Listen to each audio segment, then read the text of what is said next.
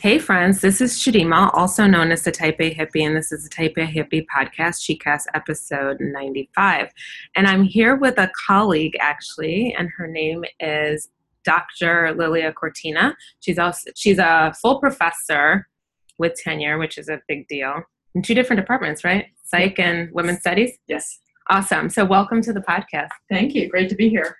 So I wanted to have us speak with or hear from Professor Cortina because she is an expert in the area of, she's done a significant amount of research in the area of gender harassment, and with the, I guess, heightened awareness is probably a good way of putting it, to the Me Too movement, which started in, I think, 2006,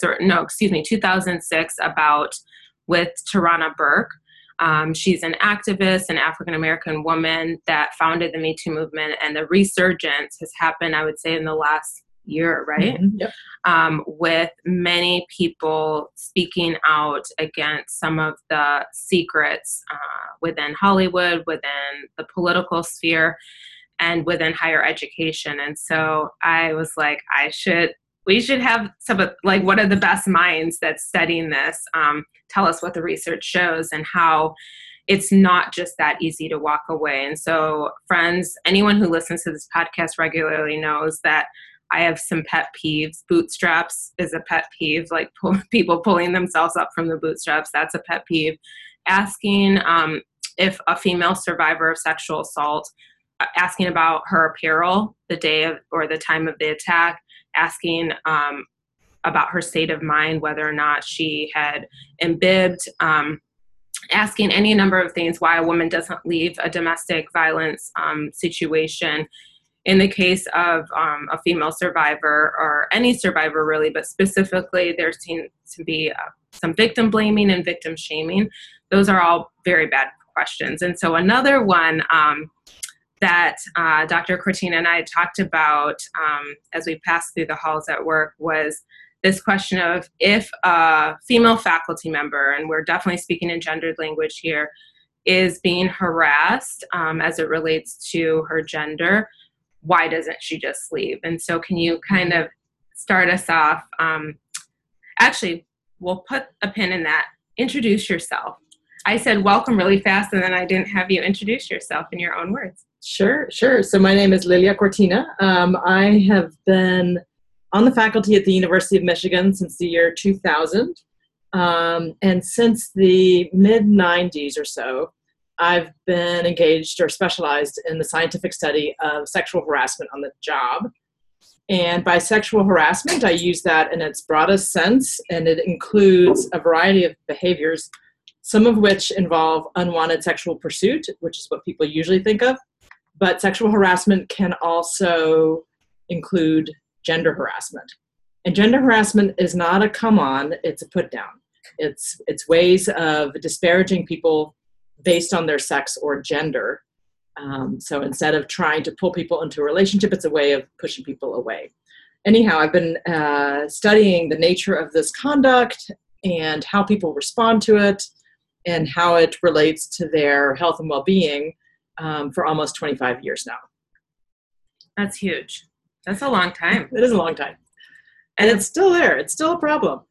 Sexual harassment has sort of, it burned brightly as a big scandal in the early and mid-90s, and then it kind of faded away in terms of what was making the headlines, but the problem didn't go anywhere. It's recently shown up in the headlines again, but it's still the same problem that it has been. It's not that we fixed anything. For some reason, people stopped, or the media or someone stopped paying attention for a while there. But now people are paying attention again and realizing that it really is still a real problem in a lot of workspaces. Absolutely. So thank you. And that leads me back to the question about why it's not a simple solution for the person that's being harassed to just leave. Mm-hmm. So there are all kinds of negative career consequences for just walking away. These were the questions that came up when Anita Hill first came forward in the early 90s senators and members of the public could not understand why Anita Hill had continued working with Clarence Thomas, had even, I think, followed Clarence Thomas to another agency, and they didn't get the real costs she would have incurred if she just walked away. There are a lot of women out there who desperately need their jobs for income, for employment, for quality of life. You know, there are many reasons why one might not want to just up and quit. And there's the career issues. There's also the simple fact of making a living and supporting a family. So people in general tend to think that if they were harassed, they would certainly walk away, or they'd confront the guy, or they'd report the guy, or take some other sort of assertive, very bold action. And we know from a variety of studies that what people imagine they would do in the hypothetical bears very little resemblance to what people actually do when harassed. Absolutely. And so you mentioned some of the implications from a financial standpoint. Can we talk about some of the emotional or mental health complications with harassment? Mm-hmm. So a lot of studies now have documented a variety of negative mental health consequences that women suffer when sexually harassed. Men too as well, I should add. When men are sexually harassed at the same rate as women, their consequences look very similar. So people report increases in depressive symptoms, symptoms of anxiety, sometimes even symptoms of post-traumatic stress disorder. Their physical health sometimes takes a hit, perhaps as a function or related to the mental health problems. So there's a variety of ways in which sexual harassment can be corrosive to work and well-being for the people who are targeted with it. Sure. And what are examples? So you delineated when we first started speaking between put downs and the kind of unwanted pursuit, the come on. Mm-hmm. Can you go a little bit deeper into that and kind of what research has led us to believe about those two? Sure. So the most consistent conclusion that's emerged across a variety of studies is that more often than not, sexual harassment is a put down, not a come on. And by put down, I'm referring to gender harassment. So that could take the form of name calling, gender-related insults, gender insulting comments about women scrawled on the walls or in whiteboards, or coworkers sharing offensive comments on social media, offensive texting or offensive emailing that are essentially insulting people in gender-related ways, or insulting people for being women or for being men, or not living up to the ideals, traditional gender ideals. So not being man enough, for example, in a man's experience. So that's gender harassment. Unwanted sexual attention and sexual coercion would fall more into the come on bucket. Unwanted sexual attention is exactly what it sounds like. Unwanted touching, hugging, stroking, repeated requests for dates or sexual behavior despite discouragement. And then sexual coercion is a more specific form of unwanted sexual attention that is paired with professional bribes or professional threats to force compliance. So that would be the prototypical sleep with me or you're fired situation. It's often the first example that comes to people's minds when you say sexual harassment, but we know from research that it's actually the rarest form that sexual harassment takes. And it seems like some of the rare forms are very blatant and very obvious, but some of the others might be more insidious and more covert. Is that accurate? Yep. And so does that then take its toll because it takes longer for the person that's being harassed to maybe complain about it or bring it up, or is there no correlation to that? Well, we certainly know also from research that people are much less likely to realize they're being sexually harassed if the behavior is a put down, not a come on. They might realize that it's inappropriate and offensive, but if they don't even call it sexual harassment, then they don't think about sexual harassment reporting mechanisms as a way to deal with the problem. Sure. So it's definitely an issue. That makes sense. I was thinking about when you were talking, if there are certain industries or departments or areas, whether within higher education or academia or without, where people tend to get more. So is this happening more in certain fields like law or STEM fields or non-STEM fields, and STEM, for anyone who's not aware, STEM means science, technology, engineering, and math. And those are loose, as with anything. There's sometimes things that go in STEM based on institution and areas or departments, units that are not a part of STEM that may be considered somewhere else. So for example, a male nurse or a male in a nursing program or a nursing school somewhere in the US, would we find more, does the research indicate that that is happening more where someone may be one member of the gender that, and overwhelmingly it's another gender that's represented? Mm-hmm. So originally theorists did suspect that there was something about the gender composition of the context, which is what you're getting at. Sure. That if it's a highly male-skewed, male-dominated context, there would be more sexual harassment of women, partly because the women in that setting stand out more, they're more visible, and they get stereotyped more as women, and all of that can fuel mistreatment of them as women. People suspect, and those predictions did bear out to be true in empirical studies. People suspected that the same would be true of female-skewed or female-dominated contexts, like nursing would be a great example. So men in nursing would also face more sexual harassment, according to the theory. But that actually has not proven to be true.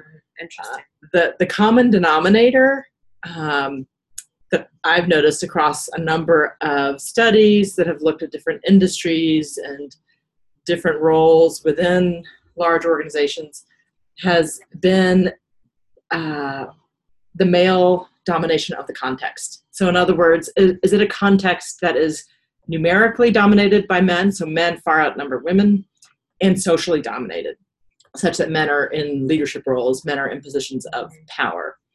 That seems to be the most common predictor of sexual harassment of women and of men. So women face far more sexual harassment when they work with mostly men, and men face far more sexual harassment when they work with mostly men. And that's not to say that all sexual harassment is perpetrated by men.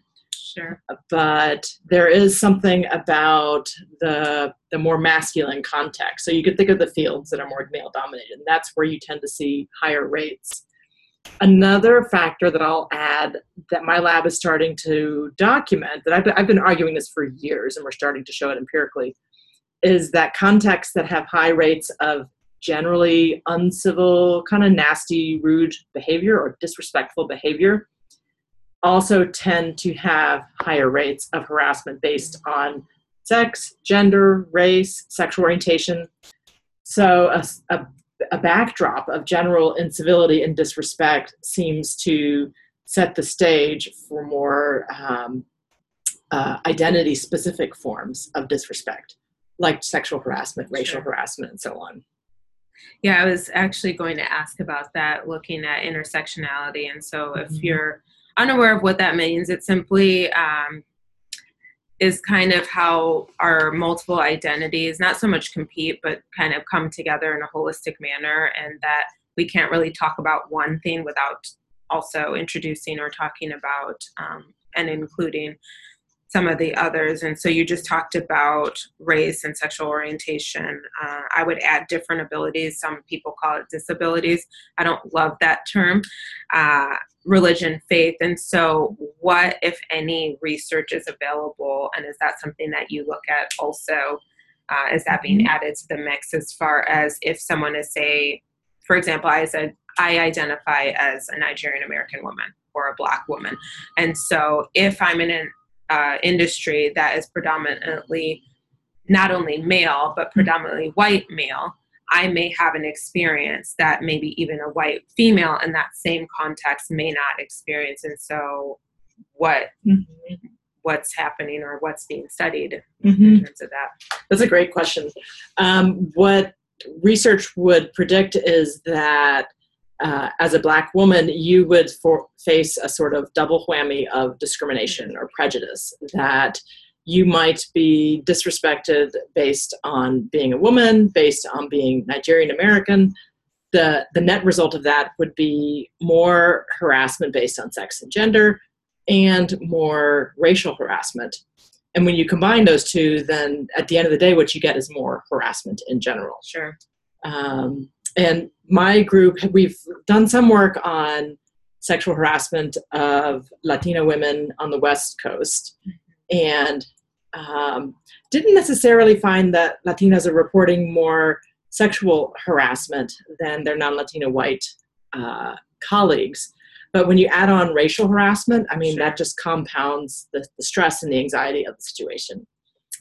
We've also done some work looking at LGBT experiences of gender harassment, unwanted sexual attention, and sexual orientation-based harassment. And that's fascinating. We can tease apart those things in our research studies, but when it comes to the day-to-day work lives of LGBT employees, it's very difficult to disentangle whether the mistreatment is because they're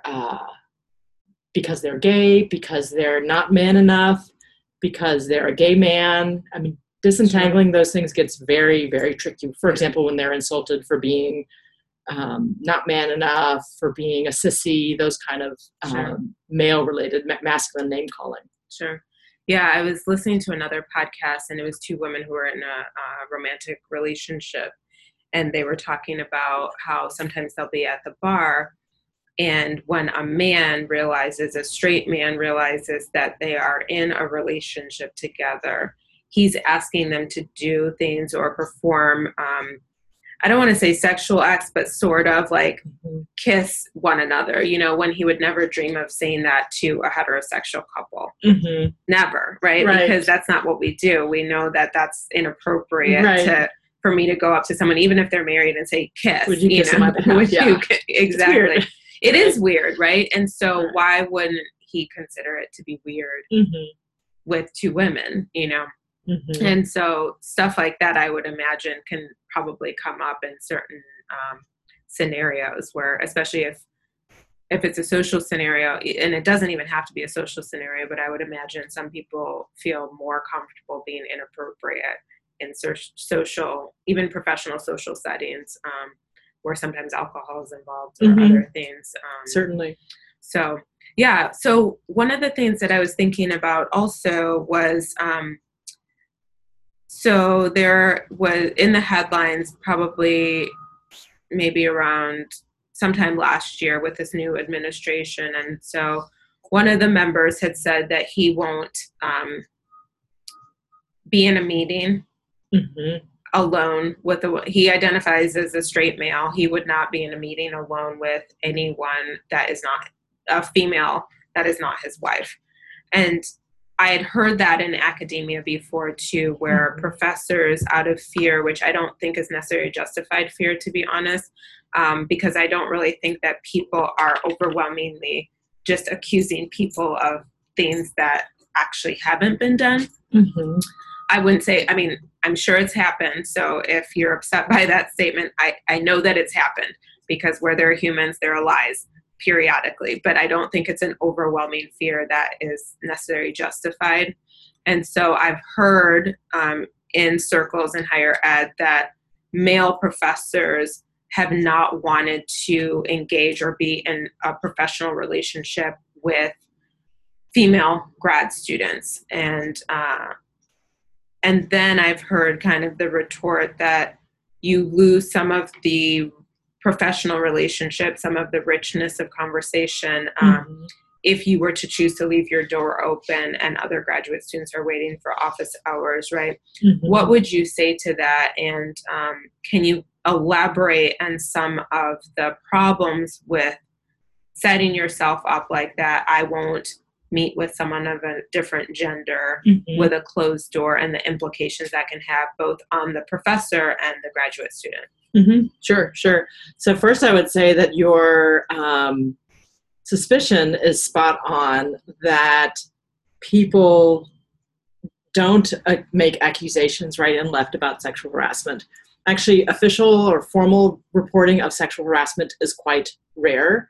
Even when women or men are sexually harassed, they typically do not report it to anyone in authority.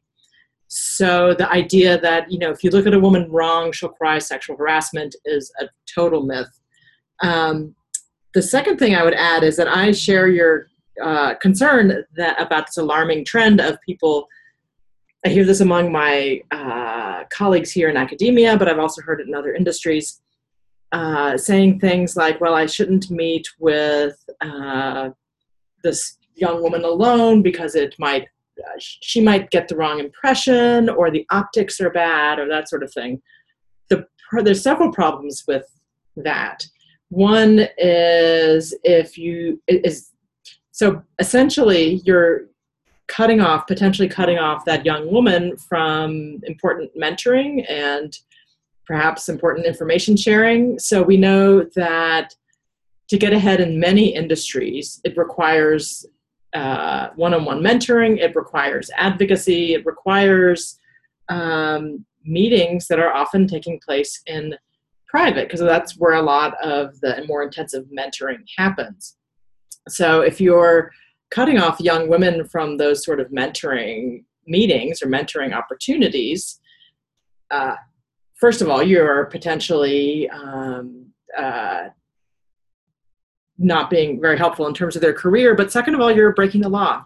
If you're not meeting with or refusing to meet with young women alone, in private that is, but you're meeting with young men and you're mentoring young men, and you have male proteges that you're helping move up the ranks, then that's simple sex discrimination when it happens in employment. So at the end of the day, it could be a legal violation. Now, it could be that you're just not comfortable closing the door and having a private meeting with a woman or a person of another gender. If you're not comfortable, or you're concerned that they're not comfortable, that's fine. You don't have to meet with them, but that means that you can't meet with the young men either, that you have to treat people equitably across the different sex categories. Agreed. Yeah, it's so interesting to me that people don't see that, and to be fair, maybe they're just not aware and they hadn't thought it all the way through of the implications, because I know that in my youth, for example, some of the choices I made, right, and probably you, Yep, are not ones that I would choose to repeat now that I know a little bit more information. But if we really look deep and realize the connection that we all have, and that's one of the things that I think the biggest lesson for me while I was in Uganda was just how connected we really are. And so the point is that I may not be friends with everyone, right? Everyone may not be in my inner circle, and that's fine. But if I remember that I'm connected to everyone, or I have a responsibility to be connected, then it may change the way that I look at things. I once was employed by a company, and I asked about mentoring. And they said that they didn't do mentoring. And I said, okay, what is this then? And they were taking out someone who they were essentially grooming for a role, and they would take them out. I mean, the higher levels, like the C-suite, they were taking out this, I say young kid, but early 20s, young man. And they weren't doing that with everyone, right? And so I noticed that, and it's hard to say, whether you're a graduate student, whether you are newer in to working, why that was. Is that because I'm not a young man, which I'm not a young man, and I'm not going to become a young man? Is it because of the color of my skin? Is it because my gender? Is it because I speak up? Who knows? And that's I think, for me, just as someone who is not an advocate, but just as a human, that's the insidiousness. And then also as an activist and an advocate of discrimination, of harassment, of any of the isms, is you can't cut piece and parcel of, why am I being mistreated? Right. I mean, absolutely. All of that is true. I mean, part of this I chalk up to the fact that we know from psychology that people are most comfortable and at ease with other people who are like them, who have a similar upbringing, similar class background, similar ethnic background. There's just, the relationships are easier to negotiate. So that would be everyone's default tendency, unless you're aware of it and you kind of actively take steps to kind of counteract that, to make sure you aren't unintentionally discriminating against people based on their class or their race background, so on and so forth. And I think it's important that we do give some thought to that, because exactly what you noticed, work does happen outside the workplace. And we need to be aware of that, because a lot of professional development happens outside the workplace in these informal settings, whether it's a bar or a gym, the tennis courts, the golf course. I mean, there's various settings beyond the walls of the 9-to-5 workplace where people get a lot of mentoring and grooming, as you point out, and a lot of professional development. I would just add that it's also a place where we're starting to realize that a lot of the sexual harassment is happening, that it might not be on site between the hours of 9 to 5, but it's at the conference that everyone goes to. It's at the happy hour that all the employees go to outside of work. Sure. It's these different settings where people don't think of themselves perhaps as working per se, or they're drinking, or the combination of things. For whatever reason, they start to behave in ways that wouldn't necessarily behave when they're at work. But that's absolutely a form of sexual harassment in employment, if you think of the work extending beyond the traditional walls of the workplace. Yeah. And one thing I would add is access to information, right? Absolutely. And we know, at least in this country and in many other countries across the globe, that when you have access to information, you have a little bit more power, you have a little bit more cachet. And so that is also what's happening. And I think, too, your point about social events happening that are work social events, happening in bars in particular, if for whatever reason someone doesn't drink, they may not feel comfortable. So that's an exclusion. And then the person that is being harassed may feel like they've brought it on themselves somehow because they also were participating in drinking, which isn't the case. That goes back to kind of how we started this podcast about bad questions to ask or inappropriate questions. And so if you are experiencing this in your workplace, I would suggest, and we'll get your take on it, speaking with someone, maybe not someone officially yet, but kind of processing with someone to see what you want to do. Because a lot of times once you put it out there, and this is not to deter you, this is only to encourage you and for you to feel empowered to do what you feel is best for you. Because I tell people, I'm not in your wallet, I'm not in your budget, I don't know what you can afford to do. It's definitely easier to get a new job when you have a job, but it may not happen very quickly, and you might have to still be in that situation. And so I would hope that you are protected, and I want you to get all the information you need so that you can make an appropriate choice for you that allows you to feel empowered. Many workplaces do have a formal reporting system in place. Many workplaces have a formal HR. Again, sometimes HR isn't necessarily there for the team members. Right. Sometimes the legal department isn't there for the team members. It's there for protection for the university, the institution, Yep. And I don't love that, but I say this just so that you can go in with your eyes wide open. If you are part of the University of Michigan system, I think Michigan Medicine has their own because they're considered a separate campus than Central Campus, which is separate from Dearborn and Flint. There are systems in place. There's counseling options as well. So definitely look at what options. If you have any questions, please email me directly, and I can help you navigate. But is there anything else that I'm missing in terms of if this is happening for someone? Yeah, no, I completely agree with you that reaching out for support is absolutely critical, to figure out what your options are, to get advice about how to proceed, and also just to feel emotionally supported. I mean, it can be extremely isolating.